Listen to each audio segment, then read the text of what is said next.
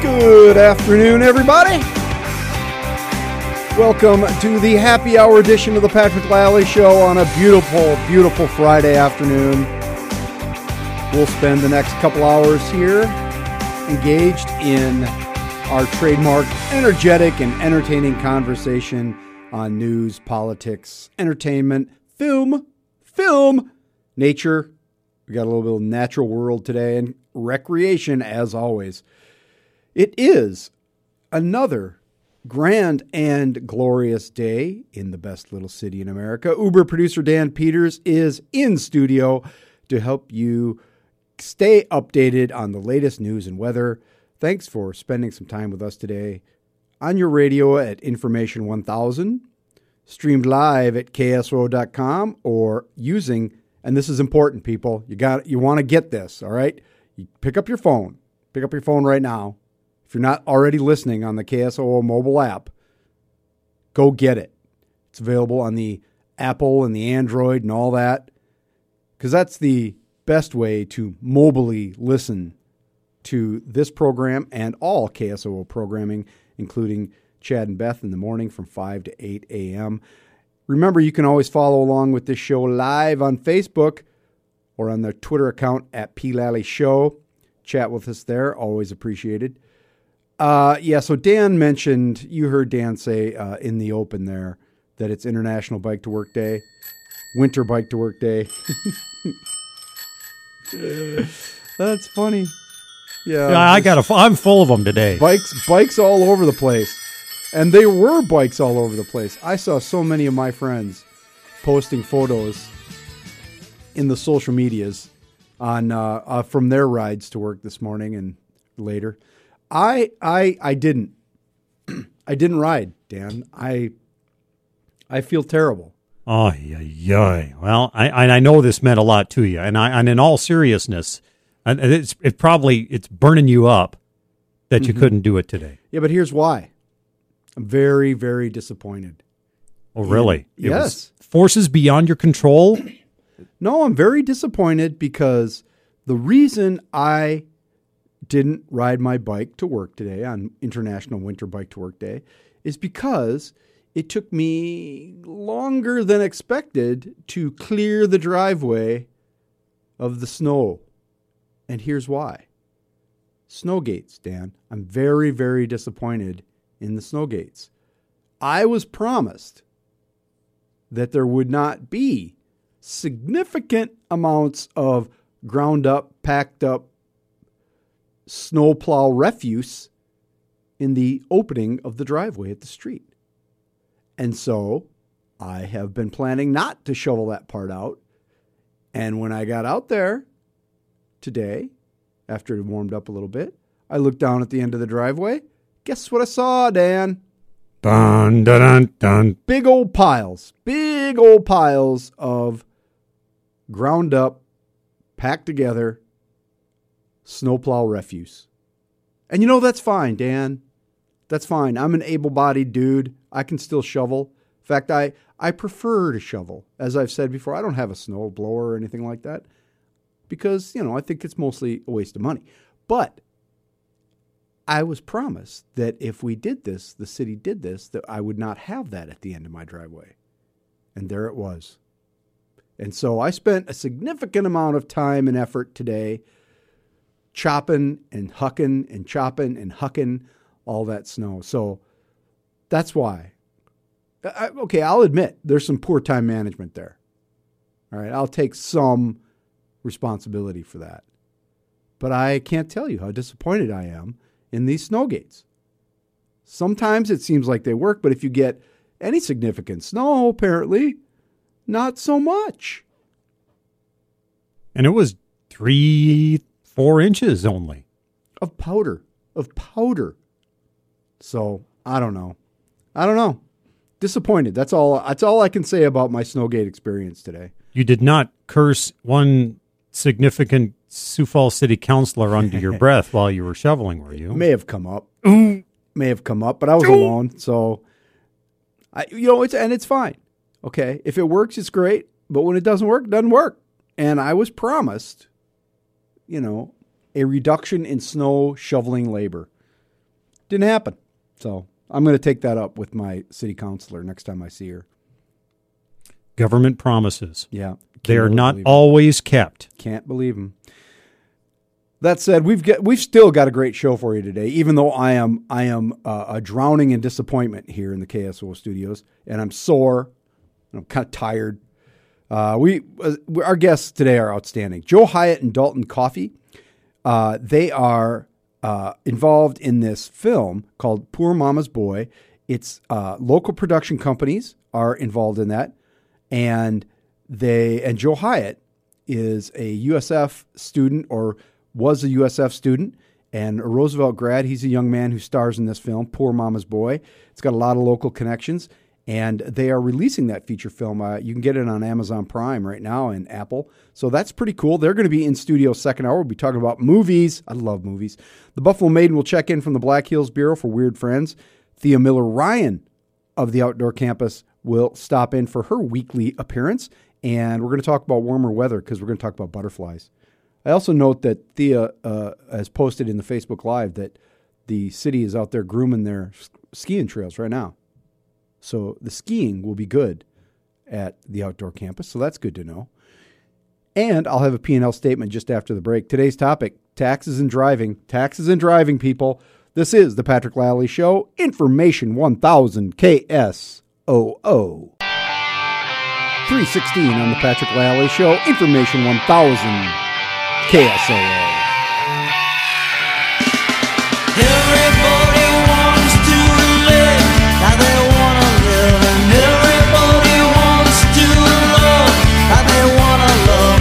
Everybody wants to be closer to free. Oh yeah, closer to free with the Bodines and the P&L statement on a lovely, lovely Friday afternoon. And I'm all fired up about a couple things, so we're going to have to go fast. Two things, one national, one local. First off, the deficit and the budget and the tax breaks and so there's a lot of discussion today in various media outlets about, basically the GOP turning its back on the Tea Party and the deficit hawks, and moving forward with the, massive deficit spending.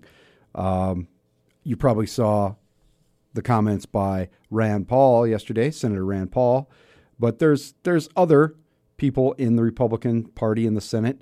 Mike Lee of Utah, Bob Corker of Tennessee, of course, he's been vocal about the deficit, but they, in the end, all voted for the tax cuts. But this budget deal that they put together has just got everybody in a tizzy.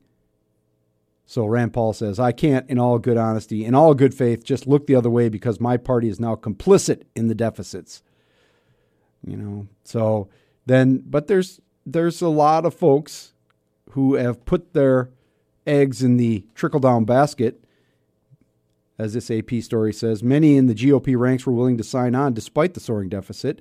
It all comes down to one thing, economic growth. That's where you take care of the debt and deficit, said Representative Dennis Ross of Florida. And the other part of this is, so they're putting their faith in trickle down. That's fine, even though it's never really worked.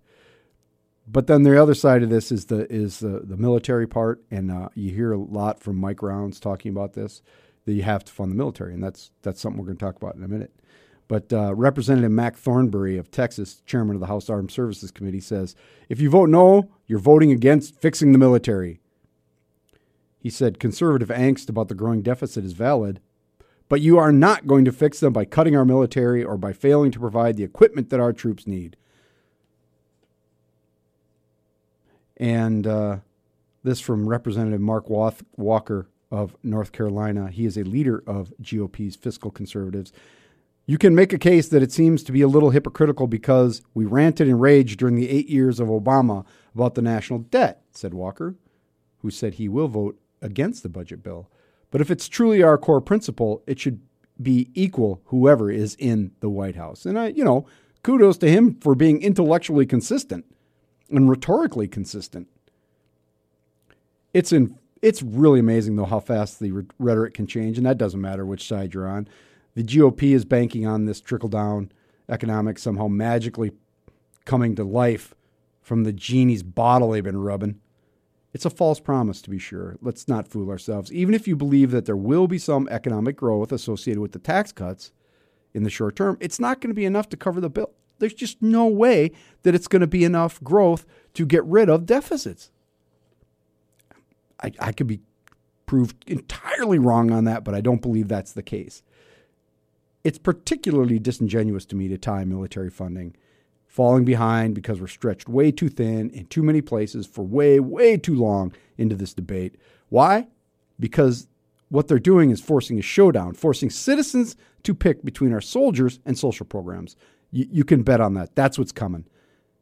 The great lament that we can no longer afford to support the elderly, the disabled, single mothers, poor children, that is what's coming. And I've said for some time that we need a dedicated source for revenue for military spending so that there is a direct connection between our international interventions and the actual cost of doing them. It's time for the Patriot tax. This is something I've been pushing for. I'm on the record on this for years. We'll start with a $1 per gallon gas tax. $1 for every gallon. Because let's not fool ourselves. We are in the Middle East today. Iraq, Afghanistan, Iran, Saudi Arabia, Israel. All these international conflicts we're involved with or have skin in the game is because we were hooked on Middle East oil. It's the legacy of 75 years of oil consumption. Start there. The first thing people espousing the social versus military showdown will say is that entitlements are a much larger proportion of the budget than the military. And, that's true. In hard numbers, that's true. But it sets up this false equivalency. The one or the other, the black or the white. They are not the same thing. Social programs are investments in our people. They are investments in our future. Military spending does not, in the long term, provide any return on investment. It is a necessity. It is a cost. We need a strong military, to be sure. But we've abused that military for far too long, and now the bill is coming due, and you have to pay the bill. Where does the money come from? It doesn't come from cutting taxes, I can tell you that. So now they've set themselves up for this fight to ultimately diminish the social safety net, which has always been the goal. And that bothers me because you're using the military to do it, and I think that's wrong. You're playing in jingoistic patriotism, and I hate that. But the thing I really want to talk about today, and I spent too much time on that already, because this, you probably haven't heard a lot about this yet, but there's a bill in the legislature. I believe it got out of committee, or it's going to be heard by committee, but it's rolling around. And it's basically a tax on, it's a fee for electric car owners and hybrid car owners. And it is an act to establish an annual fee for certain electric motor vehicles and electric hybrid motor vehicles. Okay, so the notion here is that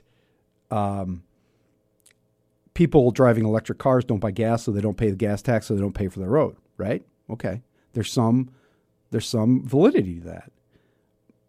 But the number of people driving electric cars right now is not that high. So it's $100 annual for electric car, $50 for the hybrids. All right, this is the brainchild of Republican Mary Duval. And she said, and I got this quote from Dakota Free Press, our friend Corey Heidelberger, the single opponent used the word penalize. I prefer to use the word equalize. This is an issue of fairness. There's a group of cars that are using our roads, but they're not helping pay their fair share of the way. So Matt McCauley, he's a lobbyist. He used to be a legislator. He was working for the Alliance of Automobile Manufacturers, and they don't really like this. But one thing that he said during this, and I got this from Dakota Free Press, he pointed out that some all-gasoline cars get better mileage than similar hybrids. Things have changed a lot, the ability to get better mileage. He said electric cars make up 0.004% of the 922,000 vehicles registered in South Dakota in 2016. So there's not a disproportionate drag on the road budget. there are estimates that this bill, HB 1241, would raise $276,000 last year. Yeah, it's not a lot of money. So here's the way I see this. This is wrong-headed, to be sure. It's not going to prevent anybody who wants an electric car from getting an electric car. That's not the point. The fact of the matter is that as things stand right now, the people who are buying Chevy Volts or Nissan Leafs or a Tesla can probably pony up the $100. That's not the issue. I don't doubt that for a second. It's wrong-headed because it's incredibly short-sighted. It smells of trying to poke a finger in the eye of those crazy, shaggy-haired environmentalists who think the world is coming to an end. So you know what you're going to do? Charge them a little extra, right? The issue of how we fund road maintenance and construction isn't going to be solved by this minor action at all. It's just talking points. It's making somebody feel better. The problem is that people are driving less and will continue to drive less. Yes, it's true. This is South Dakota, home of the big four-wheel drive pickup and SUV. And yes, I, in fact, drive a lovely Nissan Murano, which is not efficient in the slightest, which is to say, in this regard, I'm as guilty as anybody that chooses big and comfortable over efficient. However, that's not the way the world is going. In fact, the punishment of the hybrids is particularly silly, but that's because efficiency of regular gas engines has increased so much, due, ironically, to federal government regulation, that the older hybrid designs are becoming obsolete. Many, many cars get 40 miles per gallon, and even the newer, mid-sized vehicles get more than 30, including a lot of smaller SUVs. That means cars use less gas, which means less money coming from the gas tax. That's why this is wrong-headed, because it doesn't address the real questions about how evolving technology and consumer trends are affecting the revenue, and thus the ability to work on roads. And this is all while gas prices are quite low. What happens when gas jumps to $4 a gallon? That will happen again someday. You can bank on that. You know what happens then? People drive less. That's what happens. It happens every time. What then? We've been through this discussion before in terms of the gas tax. It's not an easy one. There are a lot of special interests, including agriculture, who get breaks on the gas tax. Nobody wants to pay more. We all know that. But the legislature at some point is going to have to look down the road, like 30 years, to figure out the best way to raise money to fix roads. And if we need all the roads we have, and I mean that seriously, nobody believes that there is enough gas sold in Meade County to pay for the roads in Meade County. It's a serious problem that requires serious, thoughtful discussion. That's not what's happening here. This is an odd, meaningless bill, just one in a series of odd, meaningless bills in Pierre that won't change anything. That is the bottom line on today's P&L statement. You can agree with me. That's great. You can disagree with me. That's fantastic. Go ahead and email me, patrick@KSO.com, or get on our Twitter @PLallyShow and chat. We're also on Facebook Live. Coming up after the break, it's the Buffalo Maiden for Weird Friends. There's some report of snow out there. And then Thea Miller-Ryan of the Outdoor Campus will be in to tell us about butterflies. That's coming up next on the Patrick Lally Show. Information 1000 KSOO. 3:35 on the Patrick Lally Show. Information 1000 KSOO. And I brought back Sister Golden Hair for my friend, the Buffalo Maiden out there in the Black Hills Bureau. And a couple reasons for that. If you were listening to the show yesterday, you know I lost my whole music library to a technical catastrophic failure, which is fine. It's fine. It needed to be purged anyway. But so I've gone back to Sister Golden Hair for you at Buffalo Maiden. Is that all right? That's fine, but what I'm really upset about is that you were ranting and raving, and you took some of my time. Yeah, I know. You took some of my time. I blew right through the break. It was so interesting that I changed my profile picture on my Facebook, and it was interesting. You were doing a good job. It was very good. You changed it to what? To my dog's picture. Oh, okay. She took a selfie. She did her own selfie, so it's pretty good. Well, Nora's a good-looking dog, so that's okay. She's a good-looking dog, man, especially in the selfie. Yeah. But I'm really excited that you guys, it must be a slow news day because you guys are going to discuss how people had a difficult time driving to work today with the snow. Well, I think that's probably people running into each other, but I'm not exactly sure where that's going to go. I'm not. Sure. That's Dan's newscast. He's got it But that's a good. I like that you heard the I teaser. mean, we have like 10 inches of snow out here, and you know your snow gates. We don't have snow gate or whatever you call those. We got a big what do they call windrow of snow going down the main street here. Yeah, they don't, and not like when they do that here, they come back and pick it up. They don't do that there, do they? No, they don't do that till probably tomorrow, or late tonight, probably 2-3 in the morning. They'll do it. But they will come and scrape that middle part off.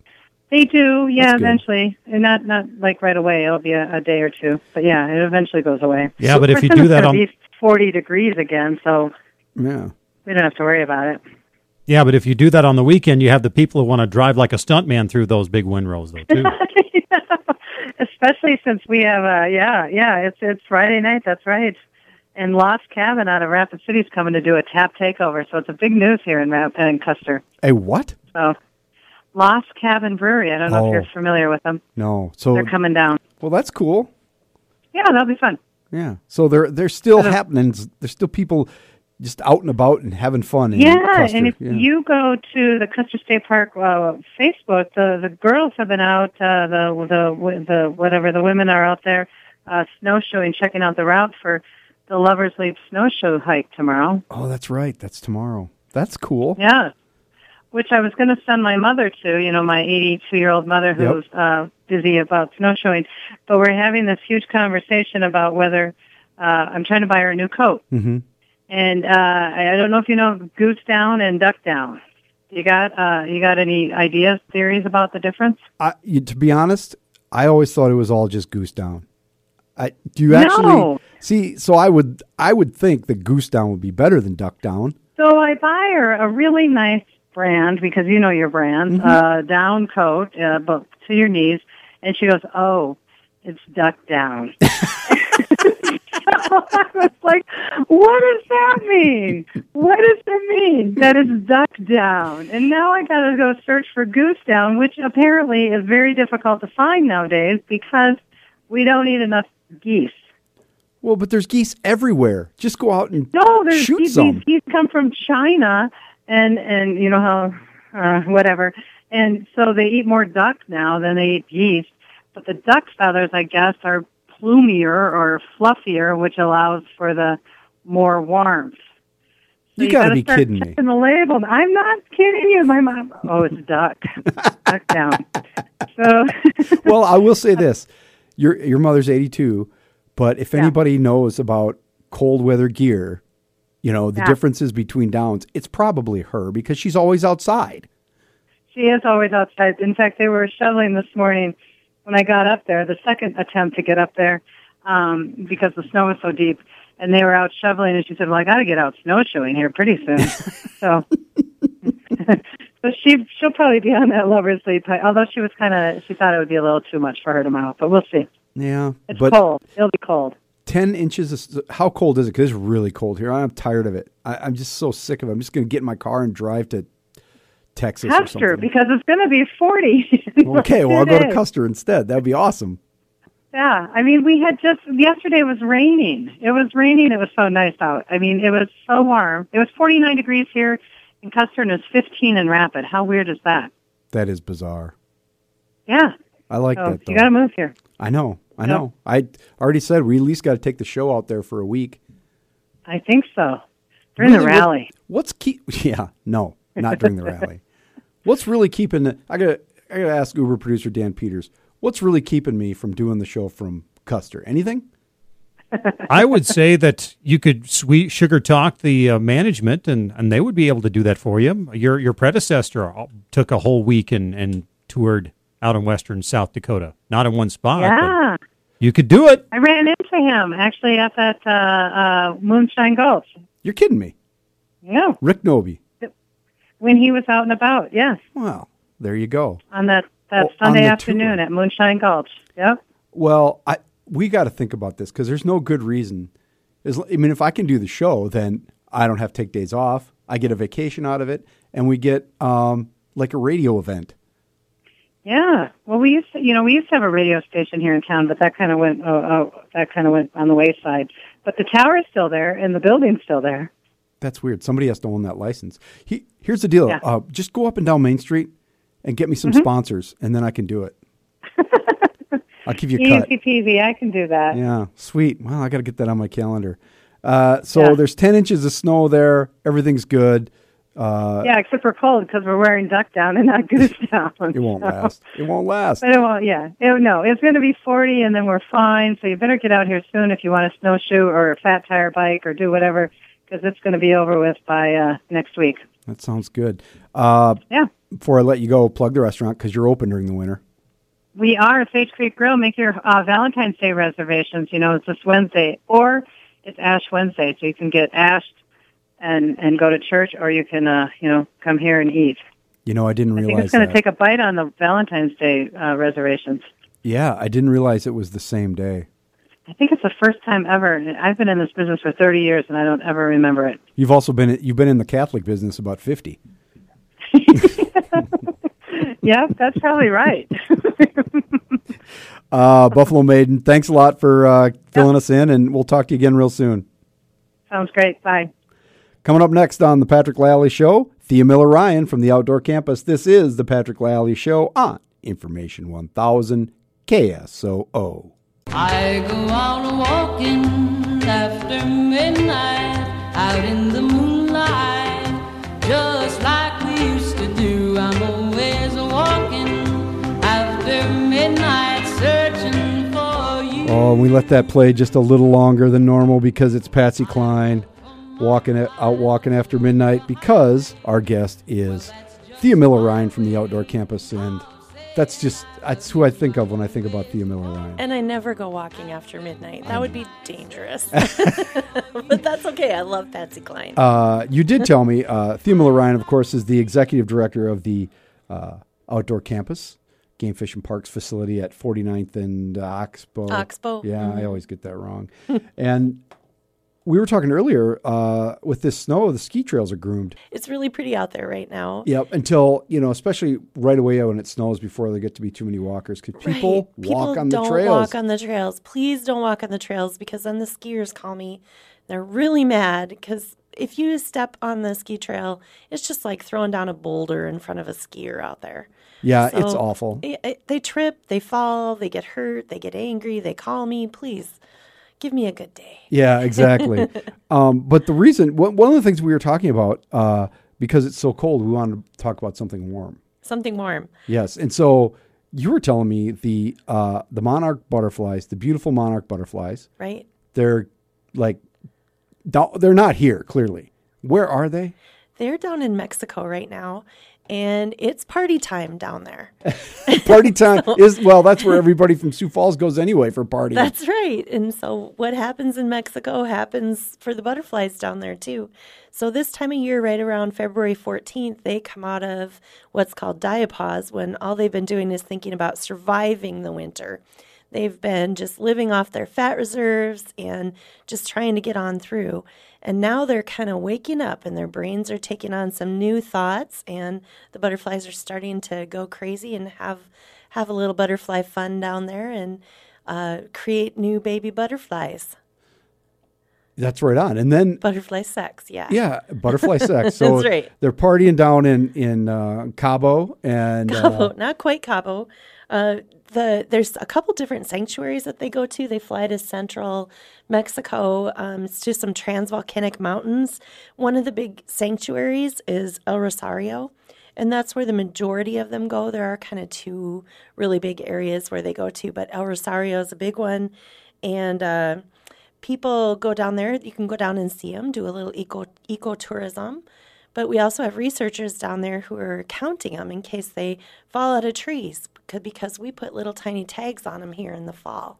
Yeah, so we do that. So is that you? The Game Fish and Parks does that? Actually, it's a citizen science project. Oh, really? So, yeah, Game Fish and Parks has been a part of it since 1997, so I've been doing this a long time. But anybody can do it. All you have to do is go to the University of Kansas website, monarchwatch.org, and you can sign up to do it too. And so you put little tags on these little butterflies. Yeah. And then they go down there. Yep. Spend the winter. And then, so if somebody down there looks at them, right, and says, "Oh, here's one from Sioux Falls," right? Right. Wow. Well, We're looking at, it's about like finding a needle in a haystack, though. Oh, okay. There's upwards of 350 million butterflies down there. That's a lot of butterflies. That's a lot of butterflies. So, sometimes they find them dead on the forest floor and it's a couple years old. So it wouldn't be surprising to find a butterfly that we tagged here 2 or 3 years ago that just never made it. Because they only live the one trip, right? Yeah, well, the ones that are down there right now, they're called the super generation, and those live for 9 months. So those are the ones that just eat and survive. And then from then on, after they start mating, their babies and the next generations that are kind of going to come north here and make it back to South Dakota by about May, those only live for 30 days, but the whole thing on their mind is sex and reproduction. So which ones go back down? The super generators? No, super generation only makes it maybe as far north as Texas if they're lucky. I see. And they lay eggs, and by then it's starting to get spraying up in Oklahoma, and the milkweed starts coming up because that's the only plant that the caterpillars can eat. And then that generation lives for 30 days, but in those 30 days they move a little further north, and they might make it to Nebraska. So eventually they get up here to South Dakota, usually mid to late May. So they are kind of like the Irish, just one step at a time, moving across the country. But they're not chasing out the snakes.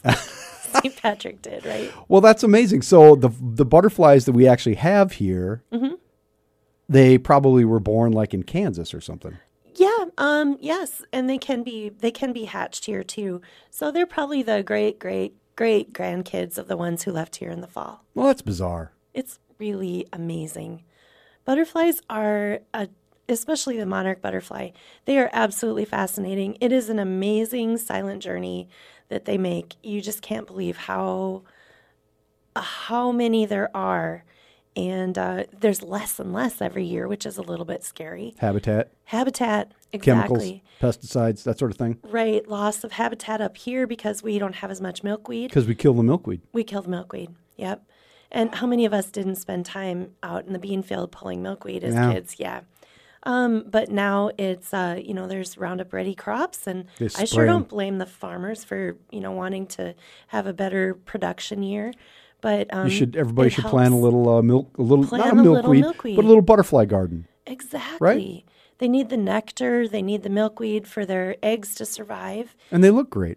And they do. Milkweed is not ugly. We always thought of it as this ugly weed, but it's actually really pretty. Yeah. It smells good. It has a beautiful flower. It just doesn't have a place in a bean field. Well, I think it does. But okay. Yeah, I understand that people don't. Yeah. See, Thea, every time you come here, I learn something. I don't know how butterflies taste, though. That's what I was going to say. It's the first time in a long time I haven't asked you, what do they taste like? I can't tell you. Weren't you going to report back on hedgehog or groundhogs or something? Aren't we? I have not found any. I did ask, and I have not found anyone who's tried groundhog. All right. Well, that's probably for the better. Now, Arkansas, which we're going to talk about in the second hour, they might be eating groundhog down there. Oh, geez. That's armadillo down there. Armadillo. Yeah, there you go. Thea Miller-Ryan from the Outdoor Campus. Thank you, as usual. As always, stopping by on Fridays to fill us in on the natural world. I appreciate it. I love it. Thanks for having me here. Sorry I had a little blip of the brain earlier. That wasn't you. It wasn't me. Okay. No. When you go back and listen to the podcast, you'll know what happened. Okay. So sounds good. Be nice to me. We're going to come right back, and with more on the Patrick Lally Show, we're going to talk about a new movie, and stay with us for that. That's coming up next. This is Information 1000 KSOO. 3:58 on the Patrick Lally Show. Information 1000 KSOO. You get a shiver in the dark. It's raining in the park. But meantime, hey, don't forget, coming up Saturday night, Parrot Heads on the Prairie Make a Difference 2018. 6:30 to midnight at the downtown Hilton Garden Inn. It's a beach party, and who doesn't need a beach party right now? Featuring music from tropical rock band Rick Lamb and the Finn Addicts. A benefit for Horsepower, the Compass Center, and Sue Wheelers. There's going to be a silent auction, items, and a raffle, all that. It's put on by those good people, my friends from Parrot Heads of the Prairie. You go to parrotheadsoftheprairie.com, get tickets, $30. It's going to be a great time. Coming up in after the news and the weather with Mr. Dan Peters, we're going to talk with Joe Hyatt and Dalton Coffey. They're involved in a movie called Poor Mama's Boy, and we'll tell you what each of them does in that fine film here in just a second. Information 1000 KSOO.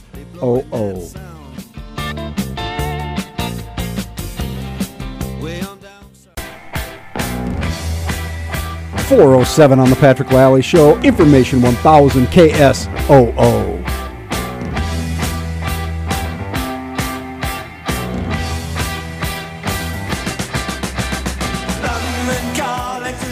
And I am very pleased to have in the studio today Joe Hyatt and Dalton Coffey.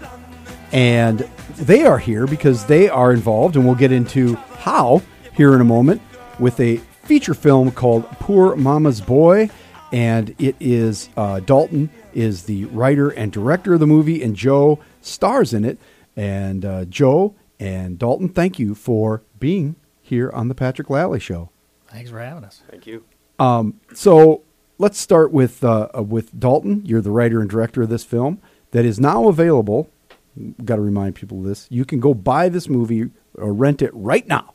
Right now. On Amazon or on iTunes. Correct. Or on Vimeo, apparently. Vimeo's got video on demand. Vimeo on demand, they call it now. So Well, sure. Video or Vimeo, it doesn't matter. right. It's a V.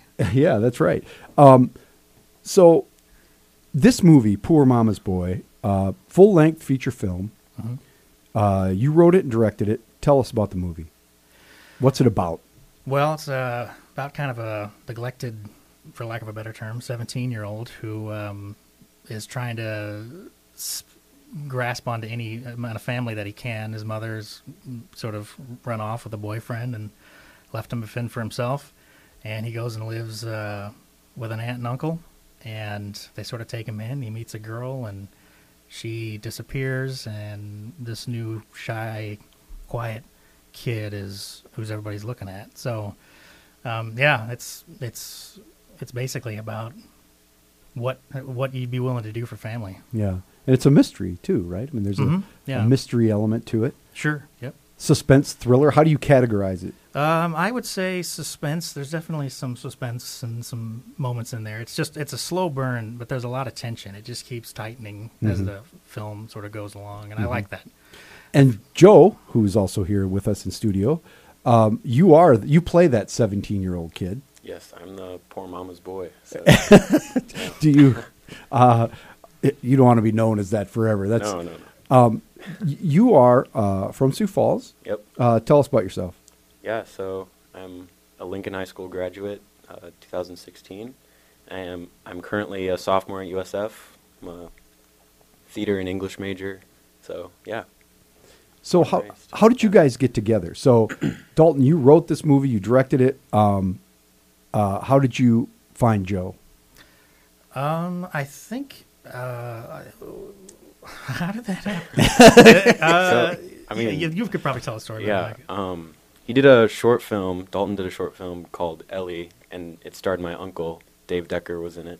And after I saw that it had been released, I just reached out to Dalton, and I was like, "Hey, that was a great short film you made. My uncle is Dave, and I'd love to get coffee sometime and just talk about movies." And at that time, I was really interested in making my own movies and acting.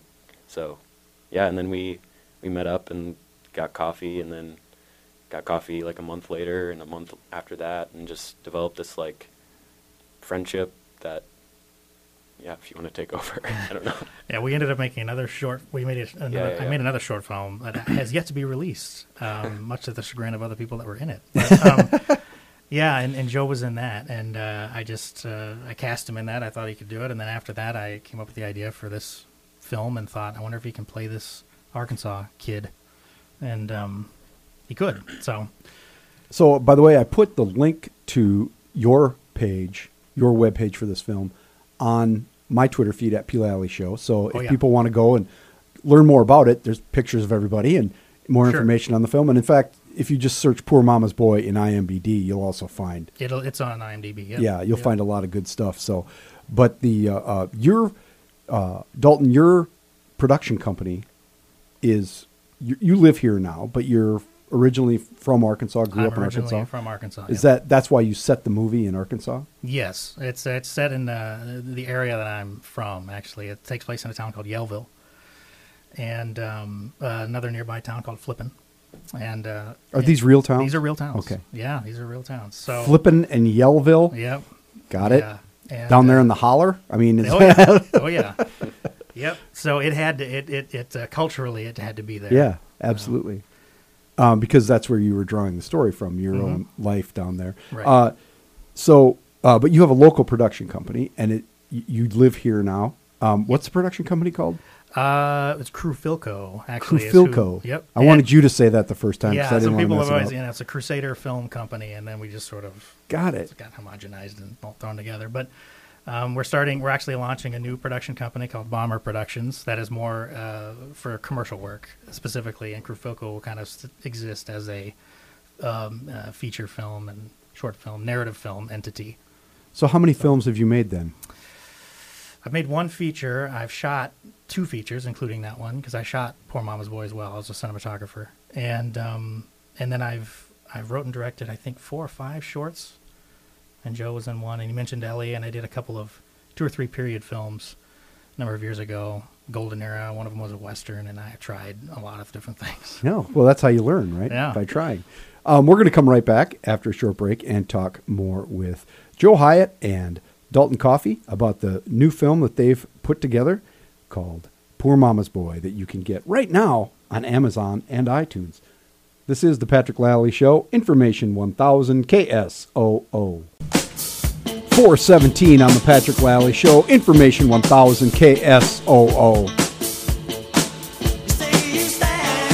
And we return to our conversation with Joe Hyatt and Dalton Coffey. Joe starred in and Dalton directed and wrote and filmed the new feature film Poor Mama's Boy.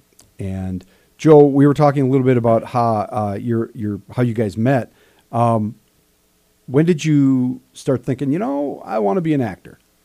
Yeah, I don't know. If my mom were here, she'd say that she's always known that I wanted to be an actor because, like, when I was little, I'd watch Lion King, Tarzan, like Pocahontas over and over and over again, and I wouldn't just watch them. I'd like act it out while I watched. So when I told her that, she wasn't really surprised. She was like, "Seems about right." I don't know. So yeah, but then I was a very shy kid growing up, so just the thought of that when I tell people I want to be an actor, they're like, "Really?" It seems weird, but no, really the love for it was found through movies and theater and plays and books and just storytelling in general. So when did you start in theater?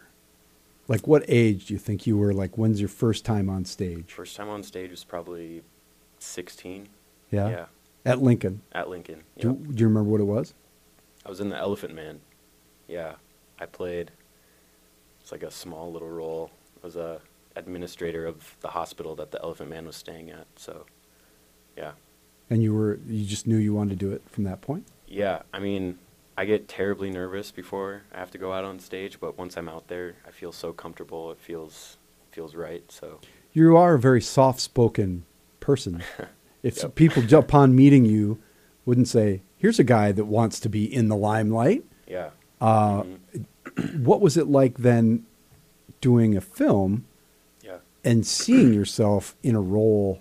It's one thing to be in theater. You don't really, unless somebody's got their iPhone there, you don't. Yeah. It's not the same experience. Yeah. What's it like seeing yourself acting on film? Acting for me is a very internal and intellectual process. So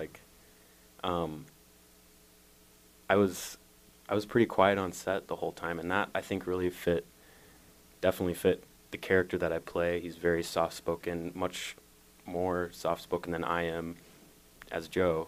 And so, and then watching it, it's I can, most of the acting I'm doing is without words, and so I can see that intellectual, internal process in the character, and those are some of my favorite moments in film. I think the final shot of Godfather Part 2 and Al Pacino does some of the best acting in that movie without saying anything. So, yeah.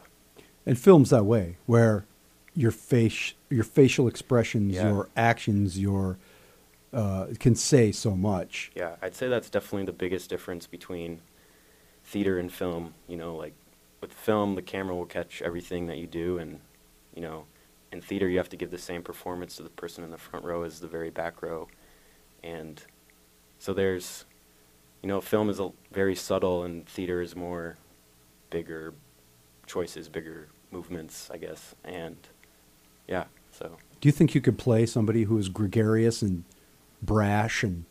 Yeah, absolutely. I think it'd be challenging. I like to think about it like with every role I've ever done and will do, that character's already inside me, and it's just finding those parts of myself that, because I can be a weirdo in this room right now, but I'm not. You know, Go ahead, but- man. It's okay. No. But We're here. We're talking with Joe Hyatt and Dalton Coffey, who are the lead actor and the writer, director, and cinematographer of Poor Mama's Boy, available on Amazon and iTunes.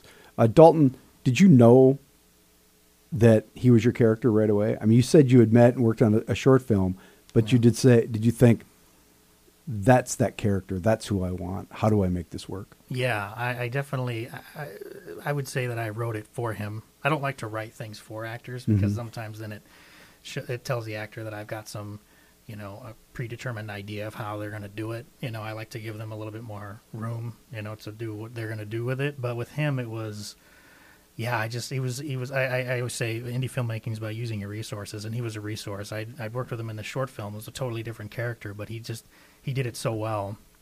And I think you were 15 or 16 at the time. Yeah. And so he plays the 17-year-old, and he actually is 17. And I mean, some of the senior, actors that were in that film were blown away by him and had no idea that they thought he was a decade older than that just because of how he did it. We need to talk about some of the senior actors who were on this film, because it's got you were able to put together a pretty good cast here. And Natalie Carnaday, am I saying that right? Cannaday, sorry. She was the mother in Sling Blade. Yep, the lead actress of Sling Blade. And I wanted Natalie for that part because of her and Sling Blade and October Sky and anything she ever did. I was such a fan of hers. And, So how did you connect with her? Our casting director, actually, that we got, his name's Yancey Prosser out of Little Rock. He reps her. And I was fortunate enough to get Yancey to say yes to the project. And I said, I want Natalie. And he said, everybody wants Natalie. And every film that's made in the area, people want Natalie. So he said, I can't guarantee anything. But she said yes. So we were fortunate enough that she came onto the project. And How does that work? I mean, she's an actress with good credentials, can make money. Do you got the cash to pony up, or how's that work? Well, yeah, we paid. That's So, good. Yeah. I mean, but they have to accept at some measure as an indie film that they're maybe not going to make what they're yeah, gonna it make wouldn't on be something else. exactly, and there's no royalties or anything like that. But she read the script and she liked it, and then I remember Yancey, because she doesn't do email or anything, so she came by his office and picked the script up, actual physical copy of it, and then he emailed me about 4 hours later and said she's in, she wants to Wow. do it, and he said here's her number, she wants you to call her, and I was so nervous, and I was like, why did she want me to call her? And I spent about 10 seconds talking to her on the phone, and I was totally relaxed. She was just great. Just super, super down to earth, and just goes with the flow, rolls with the punches. Whatever happens, happens. If people don't remember Sling Blade, it was the Billy Bob Thornton movie that I think that was his big breakthrough, right? Yeah. He had other projects, obviously, but that was did he win an Oscar? That movie was nominated for Academy Award at some measure, wasn't it? Yeah, I think it. I'm trying to remember now. I should know this. Yeah, we should know these we should things, know these and things. we don't. I'm horrible at this kind of I know stuff. I know for sure it was nominated for Best Picture, and he was nominated See, for there Best you go. Actor, but Yeah. neither of those won. But Yeah. still, But be nominated. There, Well, yeah. she played a very prominent role in a Oscar-nominated film, Yeah. and she's working with you and this kid from Sioux Falls down in Arkansas. Right. Yeah. That's a wild story, and just in and of itself, isn't it? right. Yeah. Well, And also Jennifer Pierce Mathis. yes. She's got some credits as well. She does, yes. And Jennifer wasn't in the original cut of the film. She plays Joe's mom.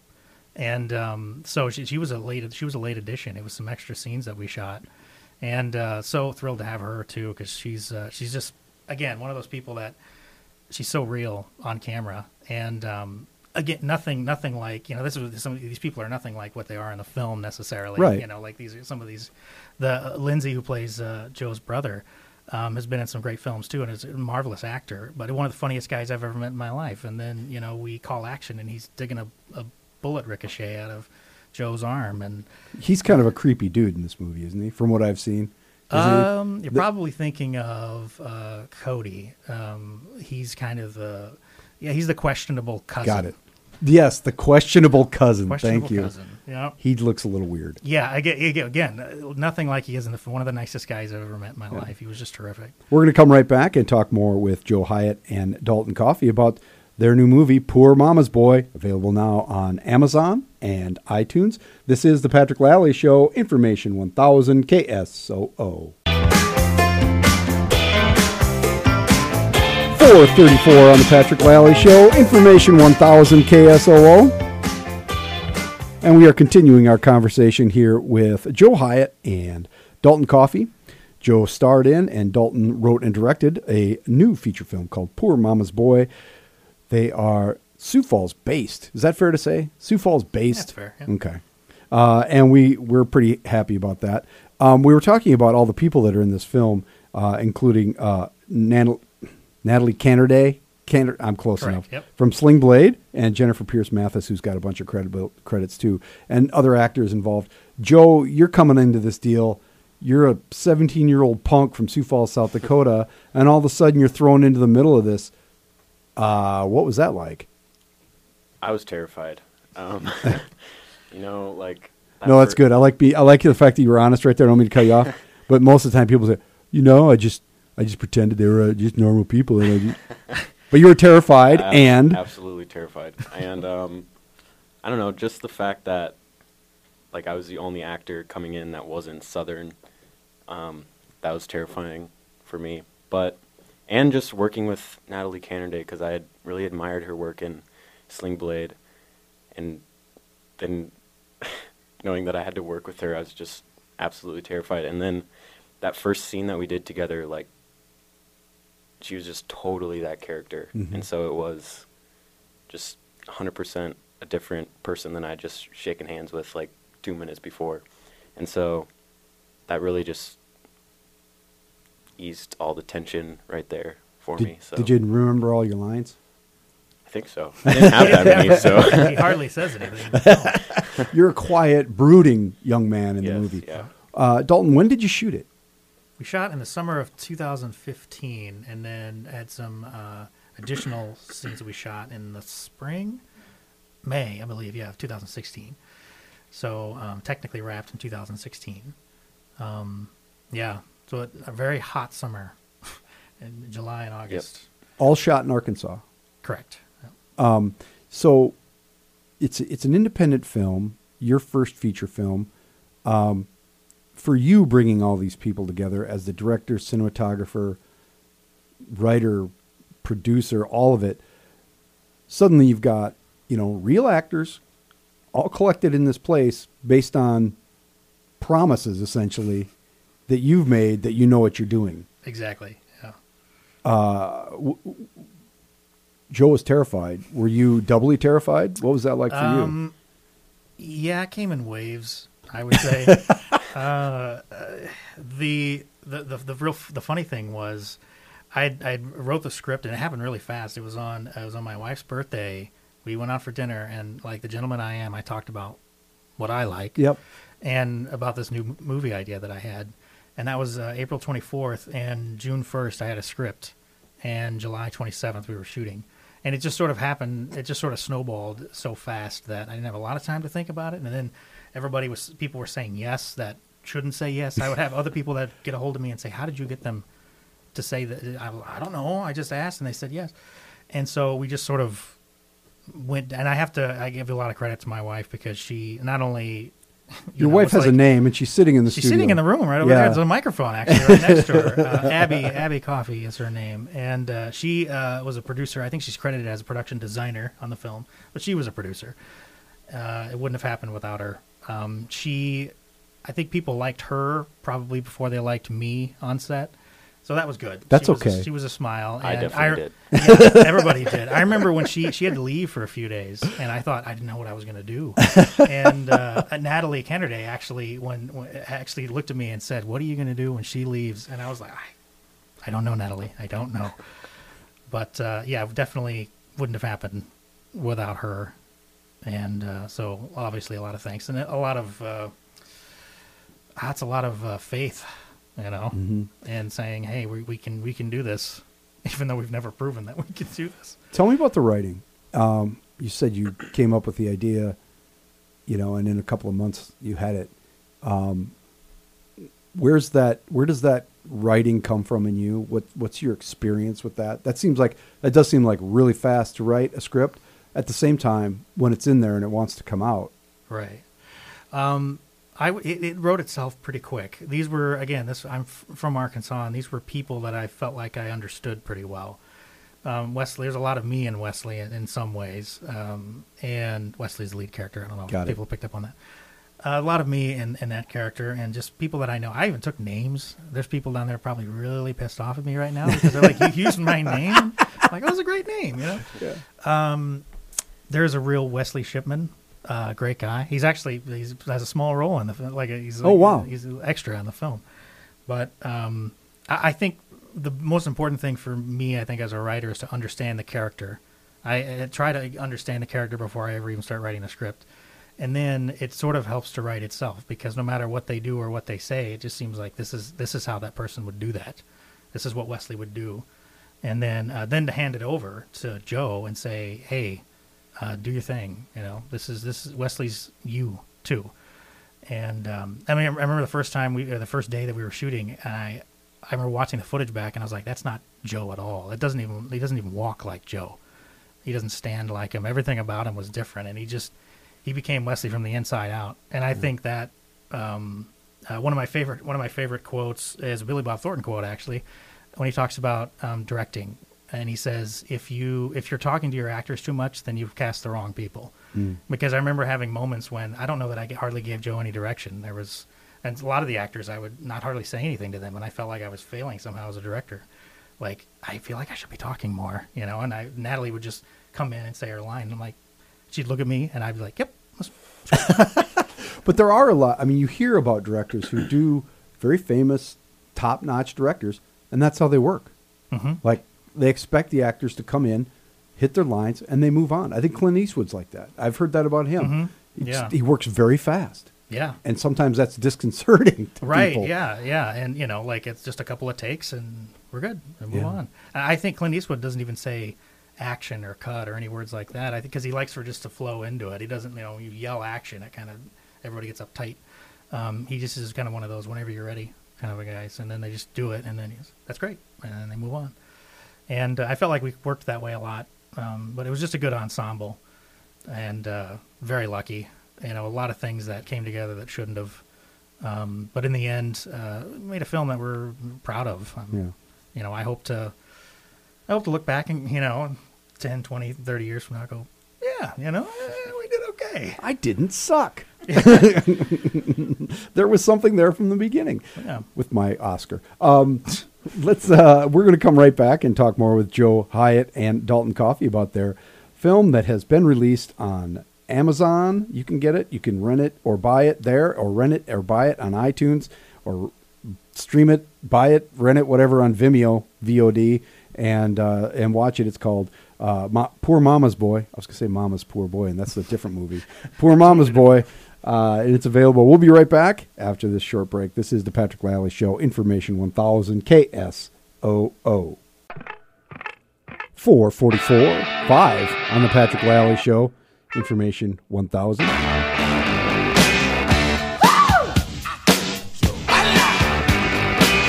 Darling, you got to let me know. And we're going to stay because we've got a little bit left of this show, and then we'll go. We're here with Joe Hyatt and Dalton Coffey talking about their new movie, Poor Mama's Boy, which is available right now on Amazon and iTunes for rent or for purchase. It is a Sioux Falls-based production company with a Sioux Falls-based actor set in Arkansas. It all makes perfect sense, doesn't it, guys? Yep. So, Joe, you're a USF sophomore Yes. studying theater and English and philosophy. What are you going to do with your life? I hope to go to New York. My dad's family's from there, and I love it there. It's amazing, especially as an actor. It's just the energy there is unbelievable. So How much does it help you to actually have a credit? probably helps a little bit more than everybody else, I guess. You got something to show. Yeah, for sure. Something to show, I guess. It's a long, hard road. Are you ready for that? I mean, how do you see these things coming together? Yeah, like when I first told my mom that I wanted to be an actor, I was like, Mom, I want to be an actor, so we should probably move to LA. And Yeah. she was like, wait, we're not going to do that. And she's like, just there's people here in Sioux Falls that you can learn from. There's connections here that you can make, and she was definitely right. I mean, that's why I'm talking here right now. Mhm. And so, yeah, like ever since I had this dream, like dreams keep coming true. I like got to do this film, got to do Shakespeare last year. I'm in a play currently that I'm really like one of my dream roles. So yeah, Which is what? it's a play called Red by John Logan, and it's about Mark Rothko, the famous abstract expressionist painter. And where can we see you in this play? So it's a self-produced play at USF. I just wanted to do it, Mhm. and I got another kid. It's a two-man show. Got a kid to do it with me, and we've been working on it since January. So Is it going to run here soon at Yeah. USF? yep, it's next week Thursday. So There you 6 go. days away. Well, tell people where Yeah, they can for go sure. if they go see you. It's in the Jeske Fine Arts Building, Jones Theater. It's theater in the basement. It's not a very long show. It's one act. It'll be about an hour and 5 minutes. So Cool. yeah, Well, now you can say, you saw him in Poor Mama's Boy. It's now you can see him on stage at Jeske Yeah, Fine for Arts sure. Center. Dalton, you weren't from Sioux Falls. You ended up here for all the reasons that people go places, which is for a girl. But you're making movies in Sioux Falls, South Dakota. How is that possible? Well, I think making films in the Midwest in general is probably just being in the Midwest. I think is probably the culprit for being able to do it. If I was on the East or West Coast, I don't know that I could. Everybody out there is almost used to it in a way, and because of that, then there's always hey, can we film at your house? Yeah, how much am I going to make for that? Yeah. And you're the 10th person that's asked me to do that today. Here, it just seems like people are more interested in it, and it's also just this huge, belt of the country that not a lot of films are necessarily done in. More and more are now, because you used to have to be out in the big cities to get things produced, but now with technology and just things like being able to release a film like we did and how we did it, they can be made anywhere, and so there's really no limitations there. But I think Sioux Falls is a great place. I love the town, and I love living here. Arkansas will always be home, for me, and that's why we're back and made that film there, and I'd like to go back and make another one. But yeah, it's for lack of a better word, I think it's a great place to. There's always my dad always used to say it's a great place to be from. Arkansas is a great place to be from. Here's a great place to be from. Not and he to didn't stay. mean, yeah, and so. It gets hot down there, It but does. other than that, I mean, I love it. It's beautiful country and great people. The what's the gentleman's name? The director from Omaha. He made Nebraska, and he made. Did he make Election? Yeah, Alexander Payne. Thank you, Alexander Payne. Yeah. I mean, he's kind of led the way for a lot of folks from this area to say, "Well, hey, I can tell these stories." Yep. Because ultimately, what you're doing is telling a story, no matter where it's set. Exactly. Yeah. And for me, story is incredibly important. And I used to think when I got started, story was the most important thing. And to me now, it's the second most important thing. Now it's finding a Characters. good lead actor. Yeah, well, character is the most important thing to me. And then what happens in the story with it, because I mean, there's been movies I've watched that the characters are so enthralling. I don't care what happens. Right. I'm with you. I'm along for the ride. And then if you can couple that with a good story, I think that's then yeah, it's great. But yeah, I'm a big fan of Alexander Payne, and I remember I actually went down to Omaha to Film Streams down there put on an event, and he spoke with another director who I'm a big fan of, David O. Russell, who made he made like Silver Linings Playbook and American Hustle and Good Joy, great films, and a marvelous director. And it was just the two of them just sat and talked for an hour and a half about films. And one of the coolest things I think I've ever, like these guys are just talking. And that was a major inspiration. I came back and I ended up making that short film with Joe that still hasn't seen the light of day. It got pushed aside because I had this idea for this feature film, and I just kept going. That's how it goes, right? Yeah. So you've got another script in the works, or how's that? What's next? I do. Yeah, actually another Arkansas-based film. So we're going to go further south in the state, down in the swampy, I always say the crappy part of the state. Yeah. To anybody that might be listening from Arkansas, you know what I'm talking about. But yeah, Poor Mama's Boy was up kind of north central Arkansas, and so yeah, and hoping to have Joe along for that one too. Not to try, I don't want to. He'll be in New York.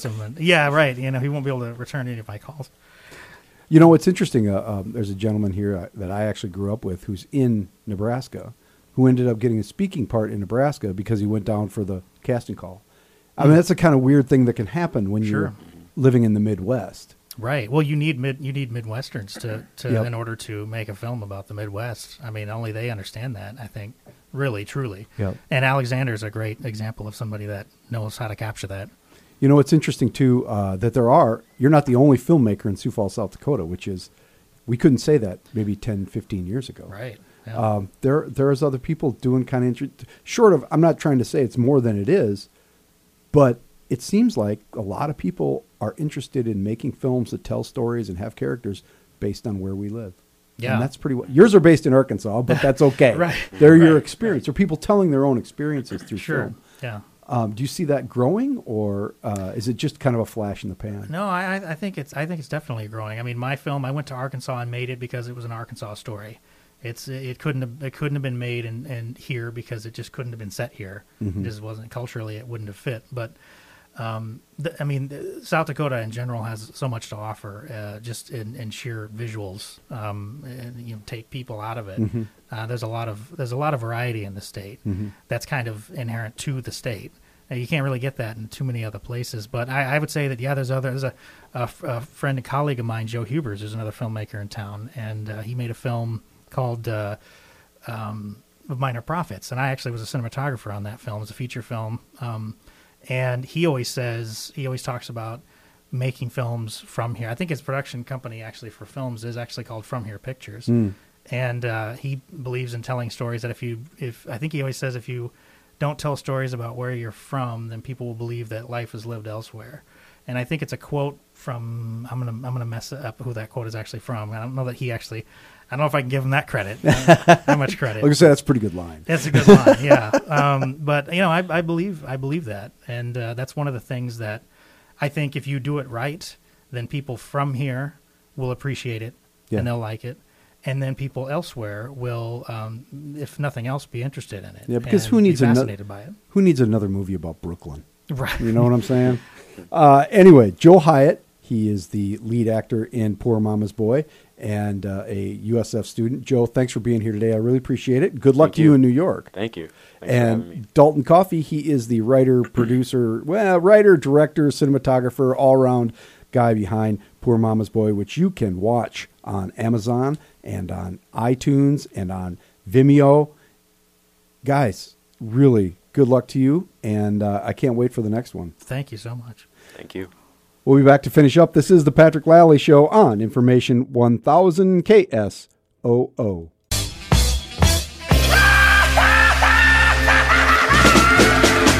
4:58 on the Patrick Lally Show, Information 1000 KSOO. Hey, don't forget tonight, if you're looking for something to do, Tinsley Ellis is playing at the Orpheum for the Sioux Falls Jazz and Blues Society. He's awesome. Coming up on Monday, Jacqueline Palfrey will be here for the book club. Corey Heidelberger, Dakota Free Press, will be with us. That's going to be fun. And the Common Man will kick off our week. See y'all on Monday. Have a great weekend. This is Information 1000 KSOO.